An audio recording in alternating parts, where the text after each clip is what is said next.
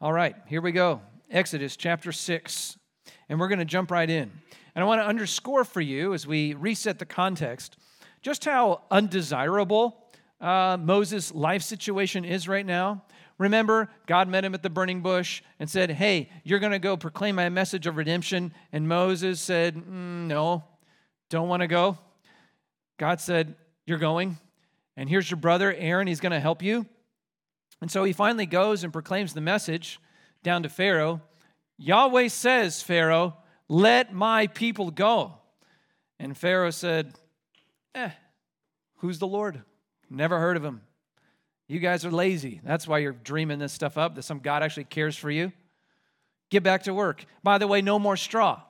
You got too much free time on your hands, and you got to give me the same number of bricks if you have time to dream about this God. And so, just at the immediacy of Moses coming in to work this redemption, God's people, it's just getting worse and worse. Their slavery's gotten worse. The whips have gotten more frequent. Such that as they have opportunity to speak to Moses about it, they're not so excited. Remember this? This was the end of chapter 5, verse 21. The foremen who had been meeting with Pharaoh now come out and report the meeting to Moses. The Lord look on you, Moses, and judge, because you made a stink in the sight of Pharaoh and his servants, and you've put a sword in their hand to kill us. So here he is. Moses has been on Redemption Trail 2.0. Remember, 1.0 failed horribly. He murdered the Egyptian and got chased out of Egypt for 40 years. Well, now he's back, Redemption Plan 2.0, and it also seems to be going horrible. Such that Moses turns to God, at least in prayer, and says this is verse 22 and 23, chapter 5. Then Moses turned to the Lord and said, Oh Lord, why have you done evil to this people? Why did you ever send me? For since I came to speak in your name, he has done evil to this people, and you, God, have not delivered your people at all. So he says two things about God here. God, you're doing evil, you're doing them wrong, and two, you're a liar. You said you'd deliver them, and you haven't done it a bit. That's pretty serious. That's raw, that's real. I think we know that kind of real at times when we go through suffering. Why are you doing this, God? This isn't good, God. I'm looking at your promises. I'm looking at what's going on in my life. I don't see how this matches. How does this go together, God? What's going on here? Such that we might start to question, God, are you good? Because I don't see how this works. I can't make sense of this. You know, maybe this morning for you, it's physical challenges, ailments, breakdowns. You're realizing as you get a little bit older that you don't bounce back. You don't really bounce. You just break. Or maybe it's the suffering of anguish and disappointment, unmet expectations and goals. Life's passing you by. Dreams you had are failing. Or on the very spiritual level, maybe it's the troubles, the pains, the guilt of battling against sin. You're just done with it. You're tired of failing in that. Such that you got, God, is this what you promised? You've wronged me, God. And that's where Moses is. It's very raw. He's hurt. And maybe you're there even this very morning. And if not, you've probably been there. If not, you will be. Either way, we're buttressing, we're strengthening our faith in this moment. And we take clues from how the Lord strengthens Moses. Because in this moment, and when you're suffering like that and you don't know why this is what it's for or what it's about, this is where your faith starts to fracture. It starts feeling like it's crumbling. You're ready to just throw in the towel and walk away just to stop caring. Well, how does the Lord respond? How does the Lord come alongside Moses to encourage him? That is, despite how difficult things look in the short term, how hard things are in the moment, here's where he goes. God responds with resolve. Resolve. He doubles down. He's not moving from his promise. He's not moving from his plan. His plan still holds. He will fulfill all his words. See, with God, he doesn't need to change his mind and figure out a new way. He doesn't have to come up with plan B. Plan A always works for him. even when things in your life are not going so right. So with this, here's the word for us this morning. When things are not going right, you need to remember who your God is. And we see that declaration throughout this text. I am the Lord. I am Yahweh. I am the Lord. I am God. He's the promise keeper. He's resolved to keep his word even though it hurts right now. And so as much as he's resolved to keep his good promises, let us too then be resolved, be encouraged, be strengthened in our faith to trust him in it and obey him nevertheless. And we'll find that with 4 guarantees that unfold from this text. And of course, this is given to Israel. It's given in what will be called the Old Covenant. But this is just a mirror and a picture, a foreshadowing of the great new covenant that comes for us in the church. And so we see these same guarantees for us, for the character of God has not changed. And the first is this, the first guarantee we see is God's reliability. He underscores his reliability, that he himself is the guarantee that all of his promises will come to pass. Because as it begins, again, Moses is terribly discouraged. He's accusing God, you're not fulfilling your promises. And so where does God go? He goes to his character and he goes back to his promises. He doubles down. Look at verse 2. God spoke to Moses and said to him, I am Yahweh. Don't forget that, Moses. I am the promise-keeping God. Now, let me clarify. He goes on to say, verse 3, I appeared to Abraham, to Isaac, and to Jacob as God Almighty, but by my name, the Lord, Yahweh, I did not make myself known. So he's saying, here's what we've heard through the patriarchs, but a change is coming. A change is happening. A change that's going to result in you're going to really know God. You're going to know his name, but not just the words. We talked about this when we were in Exodus 3. Israel knew God's name. They knew his name was Yahweh, indicated in your Bible by the all caps, the Lord. The patriarchs knew God's name. Just to give one example, right after God had called Abraham to the promised land, said, leave your homeland, come to this place, and I will bless you, and all the nations of the earth will be blessed. That's Genesis 12. Right after this, what do we find? Abraham wandering through the promised land, and as he goes, what does he do? He builds altars and worships Yahweh. Here's what Genesis 12, verse 8 says. So well before, of course, where we are with Moses. And there Abram built an altar to the Lord, that's Yahweh, and Abram called upon the name of the Lord, or Yahweh. He knew God's name. He knew to call him Yahweh. He knew God's personal name. In a sense, he knew him on a personal level. And yet, as we're back here in Exodus 6, a change is coming. You knew me as El Shaddai. You knew me as the God who makes big promises. The all-powerful God who makes great promises. Back to Exodus 6, look at verse 4. I also established my covenant with them, the patriarchs, to give them the land of Canaan, the land in which they lived as sojourners. So that's who El Shaddai was. He made a covenant, a promise, and he was going to give them the land. But now you're going to come to know me as Yahweh, as the Lord. Not the God who merely makes great promises, but the God who keeps them. I am faithful to my promises. I'm faithful to my word. And that explains, because he is Yahweh, that they had not yet experienced that. But because that's who he is, the promise keeper, that's why he cares when it looks like his promises aren't coming to pass. That's why he cares when his people are suffering. Do you see that? Look at verse 5. He says, moreover, I heard the groaning of the people of Israel, whom the Egyptians hold as slaves, and I remembered my covenant. I heard their groaning, and he cares, even though it's been 400 years in a way of groaning. He hadn't forgotten, even though it says here, and like we read in the end of Exodus chapter 2, God remembered his covenant. He remembered his promises. What does this communicate? Well, it's an analogy. It's trying to explain to us how to think about what God's doing now. Because God, He doesn't forget things. He's all-knowing. He never forgot His promises. That's not what even Moses means to say that God remembered His covenant. But what it means is it's this picture that God is bringing His promise to mind. He's ready to act and engage on it. This is where change is coming. He's going to come through on His promises.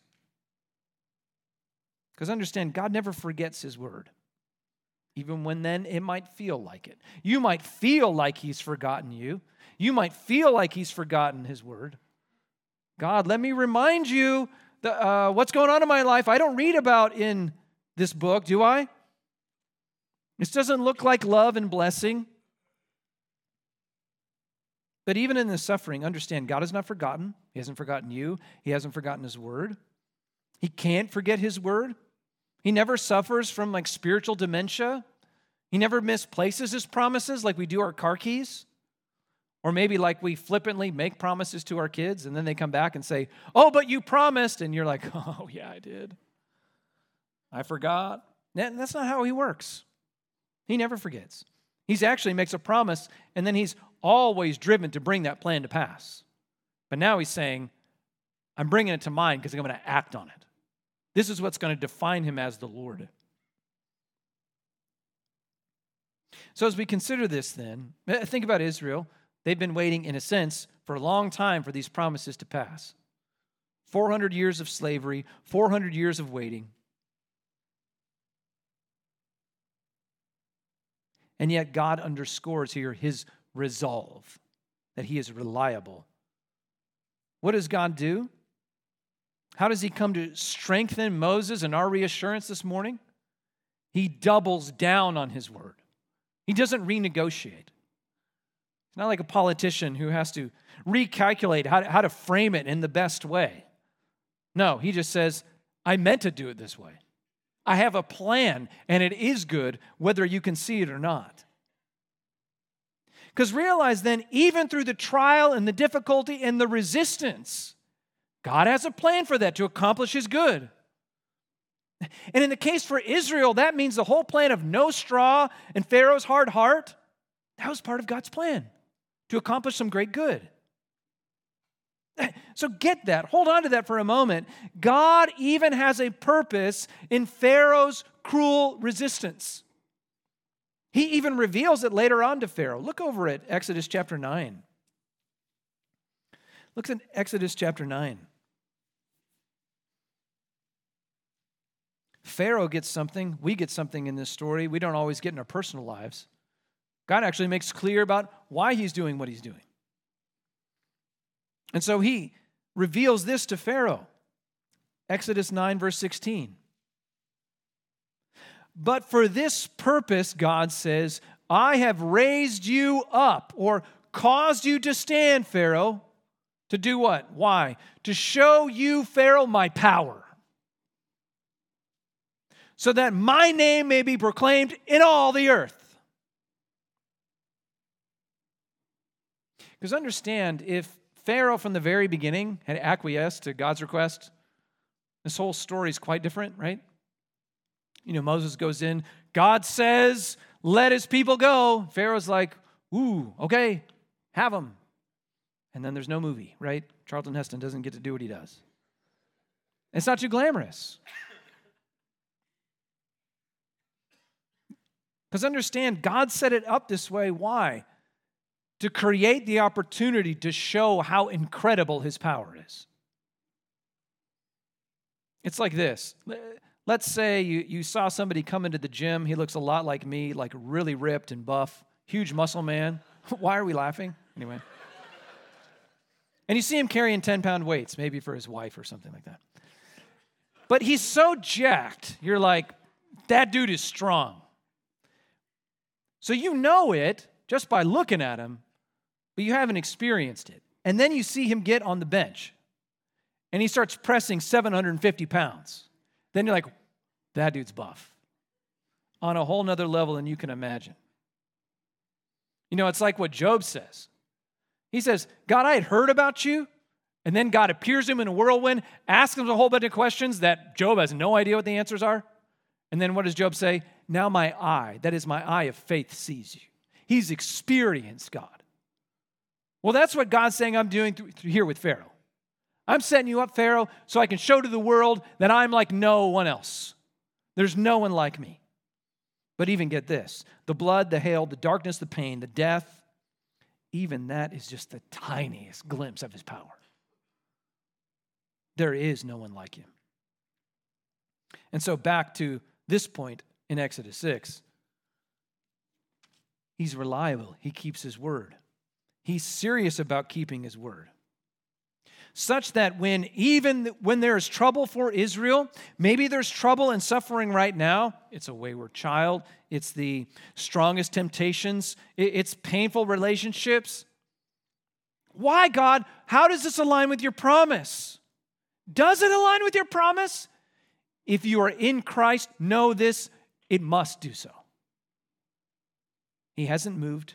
He hasn't changed. He hasn't gone to plan B. He's still on plan A. He's resolved. He's reliable. Because get that, your present pain, struggle, difficulty says nothing about him changing in his commitment to you in Christ. Because he hasn't in the least. Because he's fully reliable. He guarantees it. He also guarantees this, redemption. This is the next guarantee, looking to verse 6.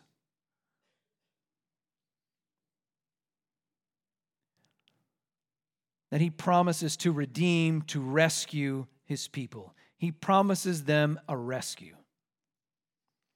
Well, what then does it look like when God makes these promises? What does it look like when he's committed to somebody, when he's reliable, when he's going to be moved nothing from his word? What does it look like? It looks like rescue or redemption. Look at verse 6 of Exodus 6. Say therefore to the people of Israel, I am the Lord. I will bring you out from under the burden of the Egyptians. I will deliver you from slavery to them, and I will redeem you with an outstretched arm and with great acts of judgment. So we see three actions about the way the Lord's going to rescue, about how he's going to save Israel. He says he's going to bring them out from the Egyptians' burdens. He's going to deliver them. And third, he's going to redeem them. But the first thing to see, before we start to unpack each one of those, the Lord is the one who does each one. I will bring you out. I will deliver. I will redeem. He is the rescuer. What a perfect reminder as we remember Reformation Day tomorrow. This was the truth that the reformers rediscovered in the Bible. God is the Savior and no one else. We don't cooperate with God. We don't help God along. We were dead in our sins and we were saved by Him. I will bring you out. I will deliver. I will redeem you. I will rescue you in every facet, in every way. And so let's explore each one of those just briefly. First, God declares that He's going to bring Israel out from Egypt, out from under their back-breaking, hope-crushing burdens. And it's this designation that God is the one who brings out. It is the designation that follows God really throughout the rest of the Old Testament. And just to give you one example, do you remember when God gives the 10 Commandments to Israel for the first time? You know, those 10 laws that really summarize all of the law? It's in Exodus chapter 20.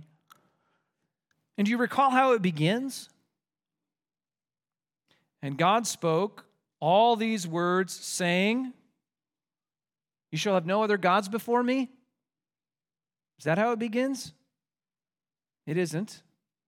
He says something before he ever gets to the commands of what they need to do. Do you know what he tells them? Here it is. Exodus 20, verses 1 and 2.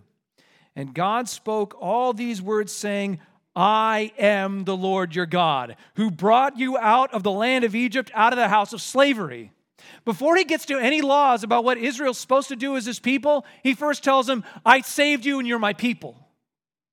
I save you first, then you can get to how you're supposed to live for me. But I first redeemed you.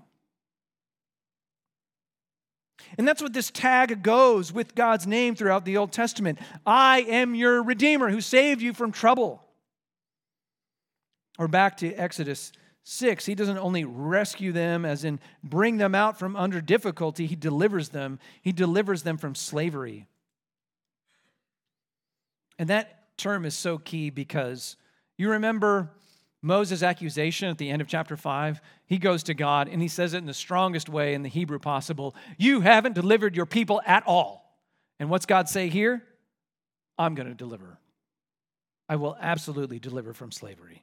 The chains will be broken. The oppressive whip will be put away. They will be rescued, safe and secure. But then third, he says here, I am your Redeemer. I will redeem you with an outstretched arm. And what's this idea of redemption? In the Old Testament, it carries two notions or ideas that come marvelously together. On the one hand, as a redeemer, you pursue and help a family member. You would redeem or rescue your next of kin, one you're committed to like family, your closest relation. Perhaps you remember when we studied the book of Ruth, that term kinsman redeemer. It appears repeatedly in the book of Ruth. Who was Ruth? She was that Moabite widow who was redeemed, rescued, married, and cared for by Boaz, her kinsman redeemer. And were it not for the actions of Boaz, what would happen to Ruth? She would have probably been homeless and destitute, fending for herself. But she had a kinsman redeemer, Boaz, who cared for her. Now, how does that relate back to Israel? How is the Lord a redeemer for Israel? Well, remember what he said about Israel in chapter 4. Right before this all begins, what does he tell Israel? You are my firstborn son. I'm after you because you're mine. I love you like my firstborn sons, so I'm going to pursue you and redeem. That's on the one hand. It expresses this committed familial love, this desire to rescue out of trouble as you would your own children. But more than that, and from this time forward throughout the Old Testament Bible, anytime the word redeem is used, it has this association of a price that gets paid. You pay a price, sometimes it's called a ransom, you pay a sacrifice, and by that price, that lets them go. It sets the one free. And so when you put those things together, familial commitment and a price being paid, you put those together and you get a beautiful picture of redemption. Put well here by Bible scholar Alec Motyer. He says, the Lord knows and possesses his people and is ready to pay whatever price is needed in order to implement his next of kin right to redeem them, to take upon himself all their needs as his own. And this is what God is doing for Israel. And he's going to do it for them no matter what it cost, no matter what the price was, no matter what it cost him. And from that commitment, we know salvation, this rescue, is guaranteed because it's all his work. Now, the marvelous thing to realize is that these things are not only true about Israel, but this is true about all the people of God, the church that Christ has redeemed.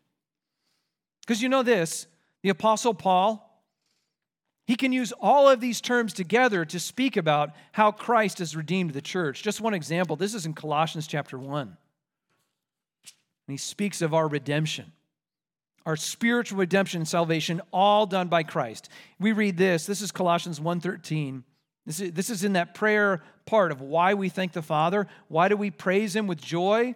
Because he has delivered us from the domain of darkness, and he's transferred us into the kingdom of his beloved Son.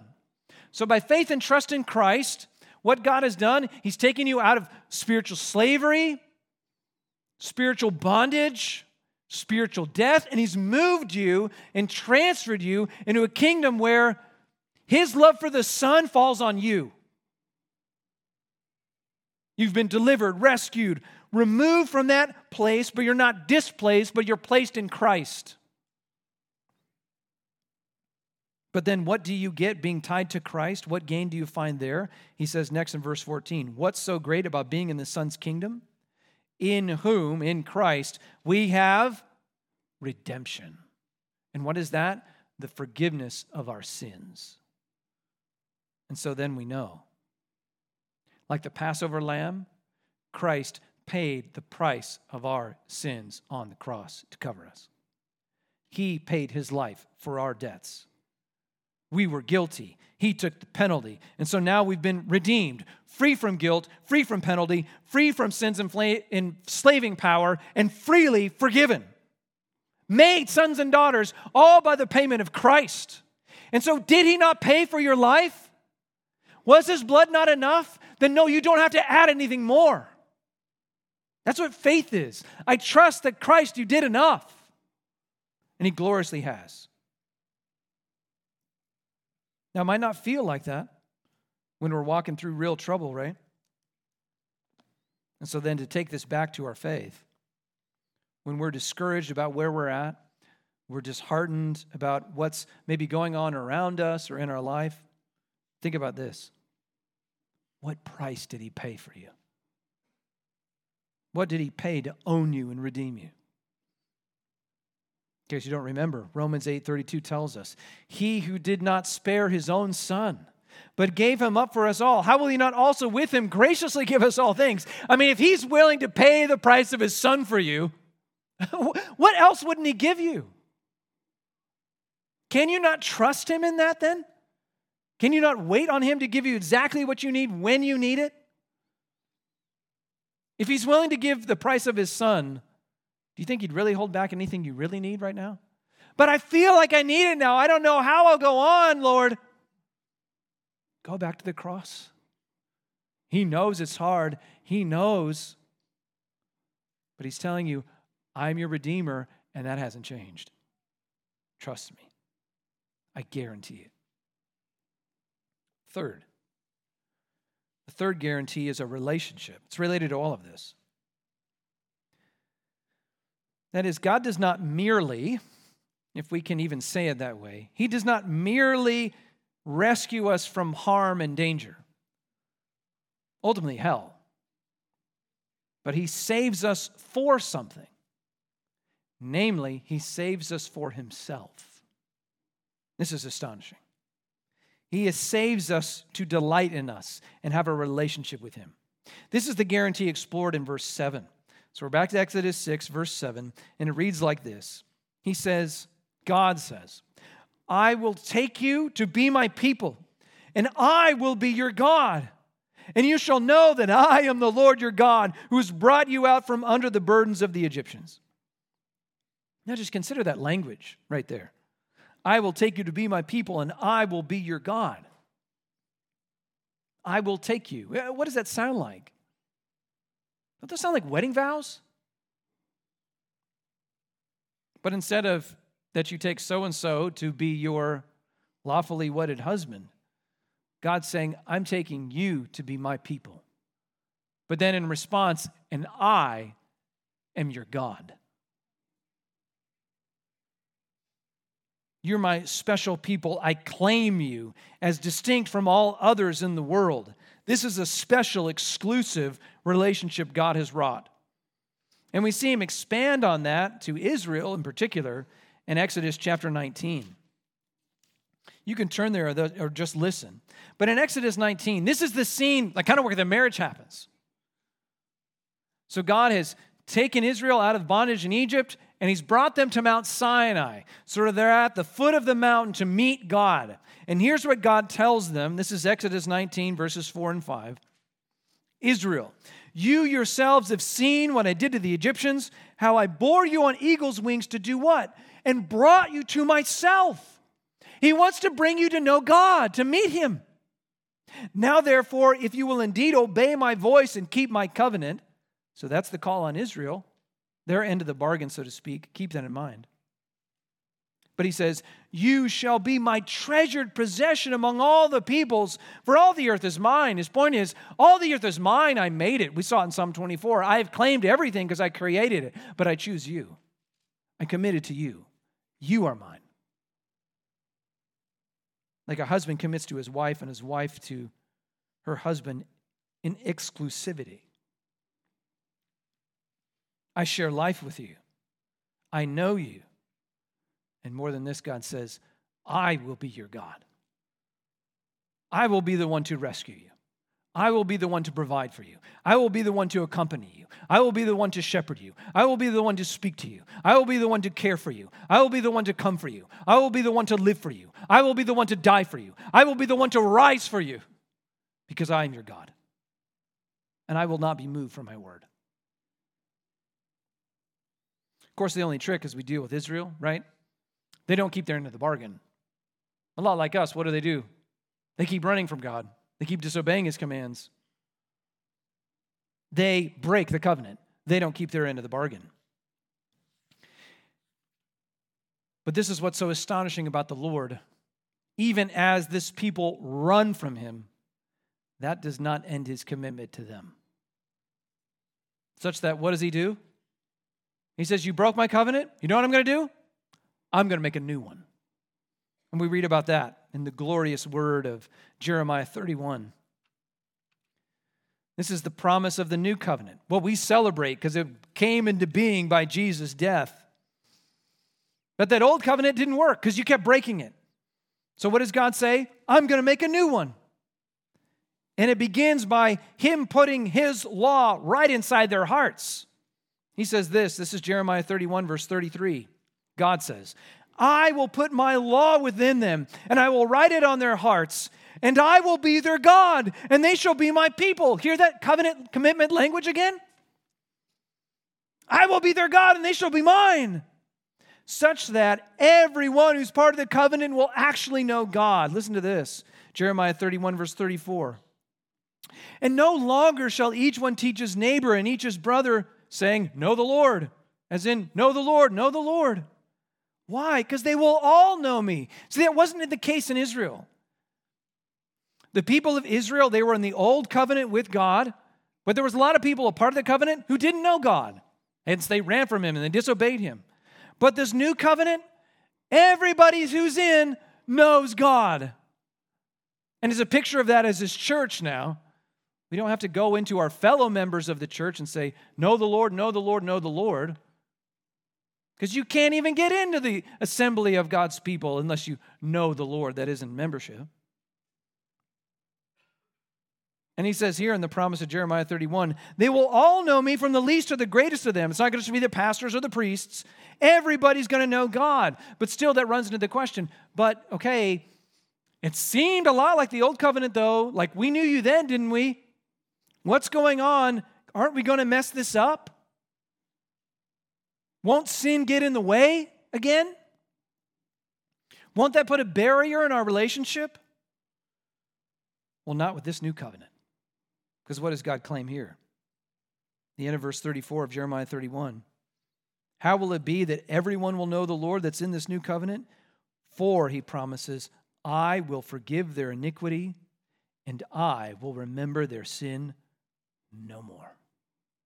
How is it that the omniscient, all-knowing, eternal God forgets my sin? Well, the answer, of course, because Jesus Christ paid for everyone. Erased from his eternal memory. And we've alluded to it already. You understand then, this is not only or even merely for Israel. These promises of the new covenant. You don't get born into this by blood. That is, you are not born physically into this covenant or into this kingdom. Just like you're not born a Christian just because you're in a Christian nation. Nor are you born a Christian because you're born to Christian parents. You have to be reborn by his Spirit because of what the blood of Christ has done on behalf of you at the cross. And if that's true for you, if by faith you have seen what Christ has done for you, that he died for you, that he rose for you, then he becomes your treasure because you know him. He's claimed you. He's made you his own. And you can do nothing in response but declare his excellencies. For you say with Peter, who's speaking to the church now, when he says, once you were not a people. You were not God's people. You ran from him. But now, guess what? You are God's people in Christ. Once you had not received mercy. You ran from him and rejected him. But now in Christ, what's happened? You have received mercy. You are claimed and owned by him. his chosen possession. Now understand, none of that changes even when you have to suffer. None of that changes in the least, even when things get difficult. Why? Because your Savior and his work on the cross is the same yesterday, today, and forever. If he has redeemed you and claimed you as his own, committed himself to you as his bride, he will never leave you or forsake you, even if it feels really hard right now. And actually, it's through then you understand the difficulty where you really start to know him and his love. You know, that's how it works in our marriages, isn't it? Isn't it through the difficulty you really get to know your spouse's love and commitment to you? I mean, think about it. When you're first married, you're madly in love for that whole month, right? Maybe a year or two. You know, it's like the extended honeymoon. And then suffering happens. Difficulty comes. Trials come. And that's where you have to figure out, are we really in this? Am I really committed? Am I committed really in sickness and in health, in good and bad, for richer, for poorer?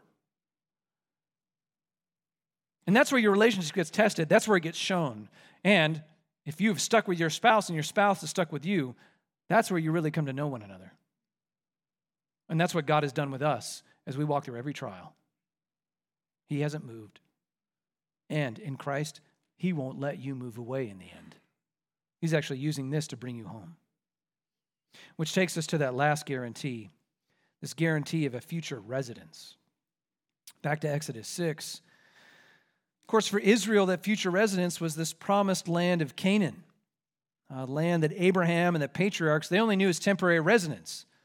They were on this extended camping trip all the time, sojourning and camping all around the promised land. Never at rest, never at home. To me, an eternal camping trip sounds horrible.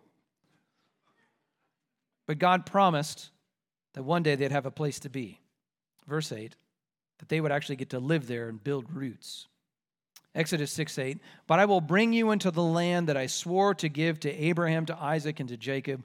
I will give it to you for a possession. And then he concludes it with, I am the Lord. He's going to do it. He's doubling down on his promise. It's interesting, this expression in the Hebrew, I swore to give to Abraham, Isaac, and to Jacob. I swore to give. It's this picture of, with a raised right hand, he makes a promise. It's like God entered the courtroom, he raised his hand, put his hand on his Bible that he wrote, and he says, I solemnly swear to give them the land. Now, why would God make a promise? God doesn't lie. He doesn't need to make promises. You know who lie? Kids lie. Adults lie too, but kids lie. They trick one another all the time. And so what do kids do to make sure their friends don't lie? They bring in the solemn pinky promise. Naked pinky promise. Cross your heart and hope to die. And if you do that, then I'm sure you're not lying to me, little kid. Well, God cannot lie, so why would he take an oath? The author of Hebrews tells us. So when God desired, what did God want to do with this? To show more convincingly to the heirs of the promise, what did he want to show them? The unchangeable character of his purpose.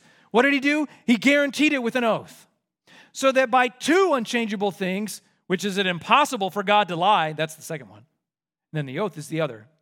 That we who have fled for refuge might have strong encouragement to hold fast to the hope set before us, because we know he's going to follow through. And to encourage you that he's going to follow through, he's like, you can trust me because I never lie, but I'll swear anyway. He wants you to trust him. He wants you to know his word is not plan B. It's always plan A for those in Christ. And in particular, when it comes to you having a home with him. This is the great encouragement. Remember how Jesus came to encourage those discouraged and worried disciples? Remember, they were anticipating their Savior is going to go die. Their king was going to go die. Their best friend was going to go die. And at this, they were worried. But then what did Jesus tell them in John 14? He said, don't let your hearts be troubled. Why? Believe in God. Believe also in me, Jesus says. Well, what am I to believe? Or what's the truth I'm supposed to believe, Jesus, that's going to give calm to my troubled heart right now? Because I don't want to lose you. Here's what he tells him. Well, know this, in my Father's house, there are many, many rooms. If it were not so, would I have told you that I'm going to go prepare a place for you? I'm not a liar. And if I go to prepare a place for you, I'm going to come again and take you to myself, that where I am, you may also be. That's his promise to us, that we get to be with him, get to enjoy him, this Lord who loved us and gave himself for us. And so at that word, we have to say, why are you cast down, O my soul? Why are you troubled, fearful, doubting, or discouraged? The land of promise with Christ awaits you. Don't lose sight of it. Set your hope on it. And that means this place and the troubles here, they're real, yes. They are painful, but they are temporary. This place is like a dirty airport. You don't put up decorations in a dirty airport. And if you do, we got other issues. We're just passing through. We're at the terminal. We're getting on board. We're already standing in line, getting ready to take our seats to go meet Jesus. And may that always carry us, for there is no greater hope than to see his face. And isn't that the great declaration of the new heavens and the new earth? That we will get to be with God, where we will hear, behold, the dwelling place of God is with man. And he will dwell with them, and they will be his people, and God himself will be with them as their God, and he will wipe away every tear from their eyes, and death shall be no more. Neither shall there be mourning, nor crying, nor pain anymore. Why? Because those former things, they're all gone. Now, you would think at a word like that, Israel, when they hear it from Moses, they'd be excited. Well, let's look. Exodus 6, verse 9. Moses spoke thus to the people of Israel, but they did not listen to Moses because of their broken spirit and harsh slavery. They were suffering so greatly, they were so discouraged and weak of faith, they just couldn't even hear the good news. And maybe that's where you've been coming in this morning, or maybe you know a brother and sister, and that's where they're there. They're so discouraged. Well, what are we supposed to do? Well, in a way like Moses, we're supposed to keep giving them the truth. But we do so patiently, as Paul exhorts us in 1 Thessalonians 5. We encourage the faint-hearted. We're patient with the doubting. End of the book of Jude. And that requires patience and consistency. But know this, we do it because his good word hasn't changed. And you know, the great encouragement that comes even for you if you're struggling with doubt this morning. Again, in verse 9, what do we see? They doubt, they're struggling, they're so discouraged they can't even hear his word. But does that change God's plan? Does that change his efforts to redeem them? Praise God, it doesn't. Because he is fully faithful. Let's praise him for this. Let's pray.